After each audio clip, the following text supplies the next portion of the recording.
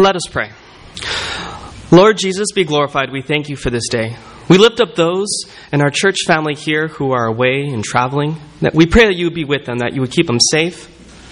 And we pray, Lord, here that you would gather in our presence, that your Spirit would fill this place. I pray for your help in preaching today, and may your words be planted in our hearts. In Jesus' name I pray, amen.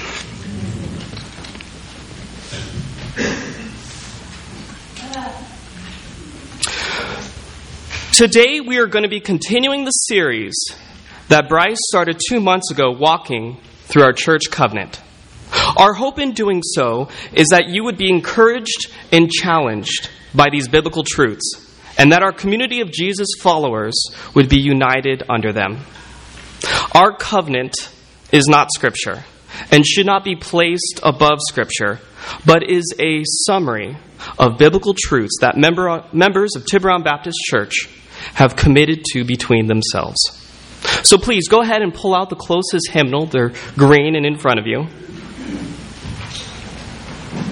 And you will find our church's covenant on the inside of the cover.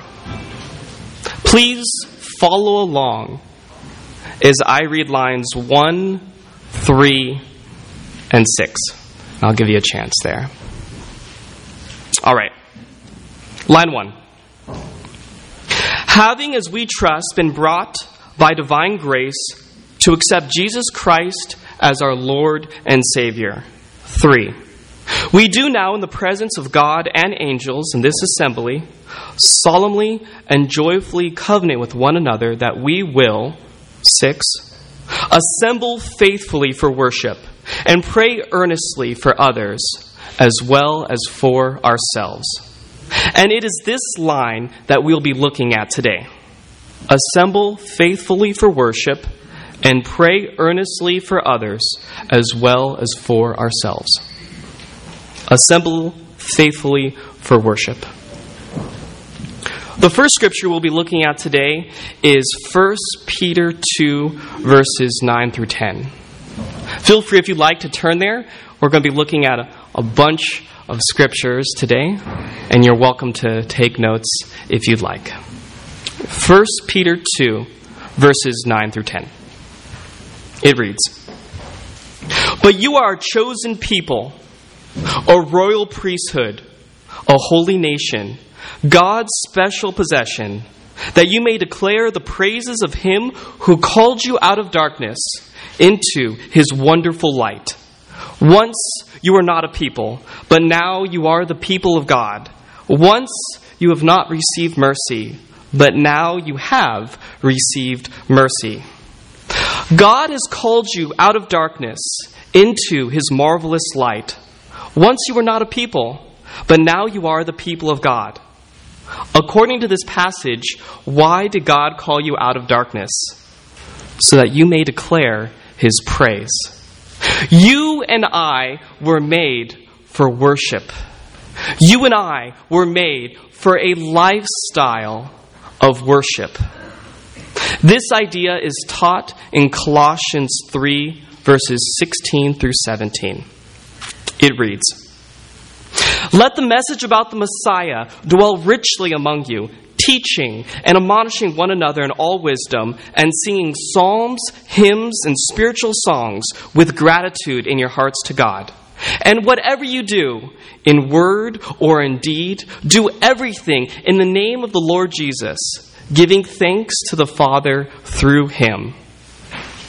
A lifestyle of worship. So, there is worship we are supposed to do when we are together and apart. Together, singing psalms, hymns, and spiritual songs. And apart, whatever you do, in word or in deed, do everything in the name of the Lord Jesus, giving thanks to God the Father through Him. Together and apart. Growing up, I had a lifestyle of baseball. Some of my fondest childhood memories were when my mom and I would take my brother and I to the Giants baseball games. We would sit in the right field off the first baseline at Candlestick Park because my mother said it was a good place to catch foul balls. We would join together with thousands of other fans and cheer and declare just how good our team was. Together. Then we would go home. I had a hat autographed by my favorite player, Will Clark, first baseman, number 22. I had a poster of him on my wall. I had baseball cards I would reorganize and put into binders. We would watch the game on TV and catch the highlights on the news that night. Apart. Together at the game and apart at home, I had a lifestyle of baseball. Similarly, together and apart, we are called to have a lifestyle of worship. Mike Cosper, in his book Rhythms of Grace, writes that there are two contexts for worship. Worship sent and worship gathered. He writes that the gathering of the church is one of the keys for holding fast against the pressures of a broken world and the temptations of sin. As worshipers gathered together, we sing songs, hymns, and spiritual songs. We declare who our God is, and we ascribe him value and worth. We worship him because he is worth it. He is worthy of our worship. So we worship with God as our audience, but we also worship with the church as our audience. Ephesians 5:19 reads, "Speaking to one another in psalms, hymns, and spiritual songs, singing and making music from your heart to the Lord." To whom is Paul here telling that our worship should be directed? To the Lord and to one another. According to Cosper, we are forgetful and prone to wander. But as a church, we gather to remember, to encourage, and to spur one another on. We declare the truth of the gospel to one another. Your bold confession of faith might be exactly what somebody else needs to hear in their dark hours.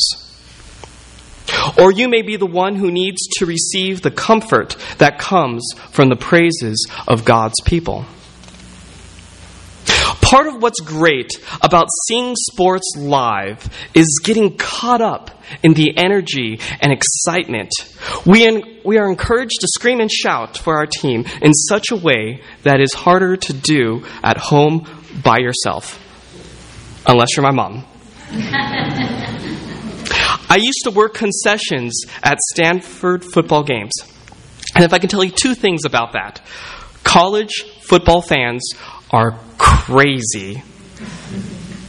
And Oregon Ducks fans tip the best. Especially when they're beating Stanford. So as a church, we gather because we have work to do, to remember the gospel, and to hold fast to our confession. We gather to remember, to encourage, and to spur on one another in our Christian walk. Together and apart, you and I were made for worship. You and I were made for a lifestyle of worship. So what does this lifestyle of worship look like when we are apart? When we leave this building on Sunday and depart into the rest of our week? Here are two verses that help us to answer this. Colossians 3:17 and 1 Corinthians 10:31. Colossians 3:17. "And whatever you do, in word or in deed, do everything in the name of the Lord Jesus, giving thanks to the Father through him." Okay, so we are to act in the name of the Lord Jesus. Basically, we are to act as his representative. That is, in his authority and with an attitude of thankfulness. It's kind of like sending your child or spouse to the store to pick up a few items. They are doing it as your representative in your authority and hopefully with a thankful attitude. Our second verse, 1 Corinthians 10:31. Therefore, whether you eat or drink or whatever you do, do it for God's glory. Doing something for God's glory means doing it in a way that makes God look good.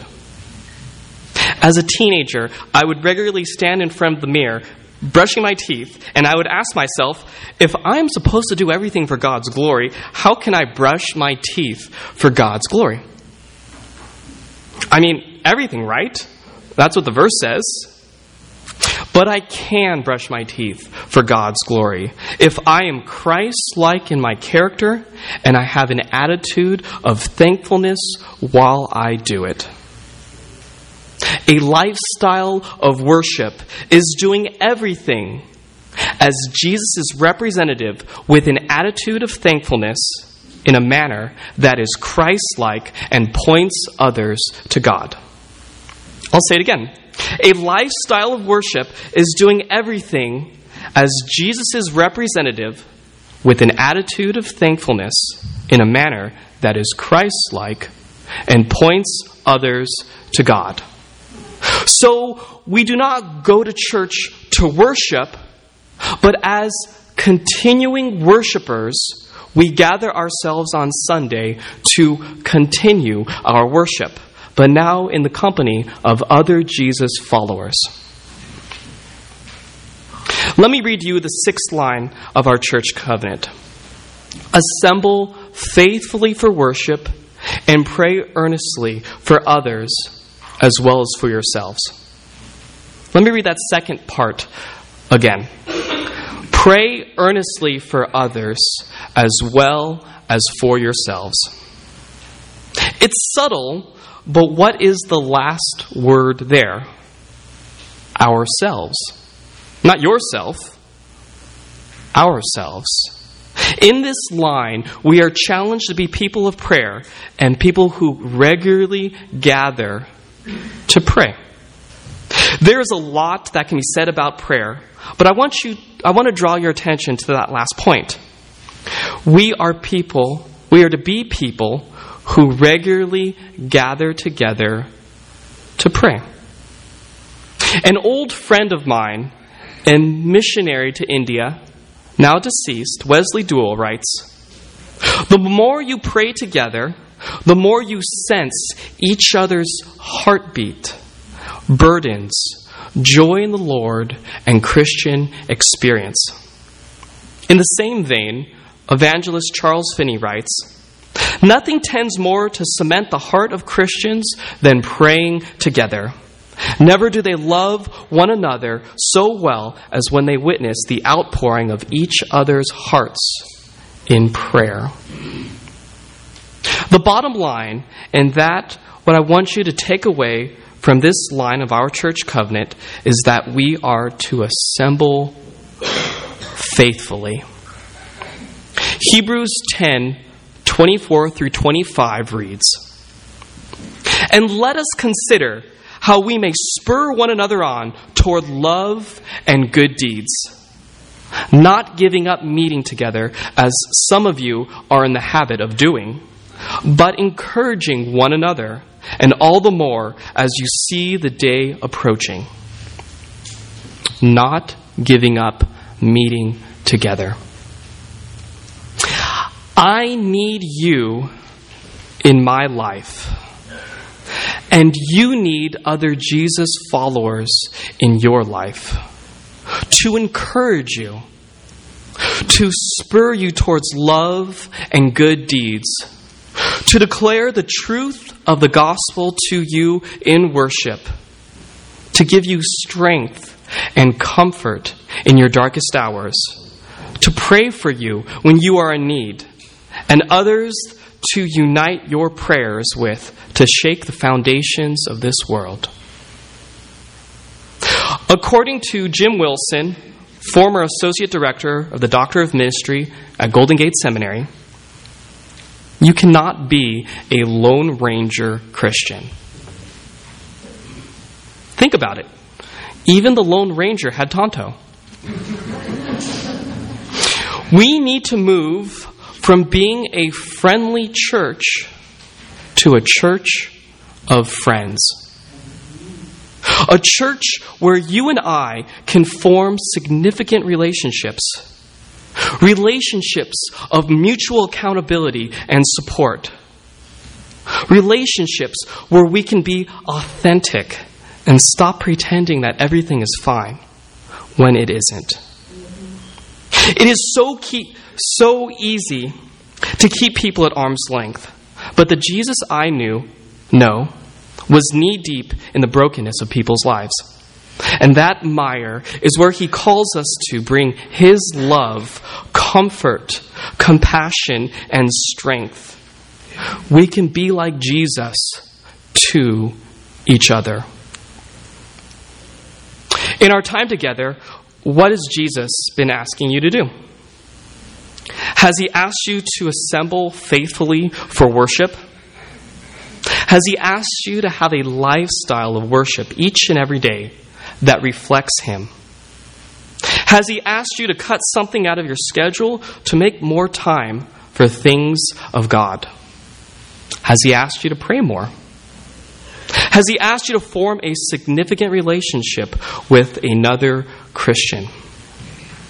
Our covenant reads, we commit to assemble faithfully for worship and pray earnestly for others as well as for ourselves.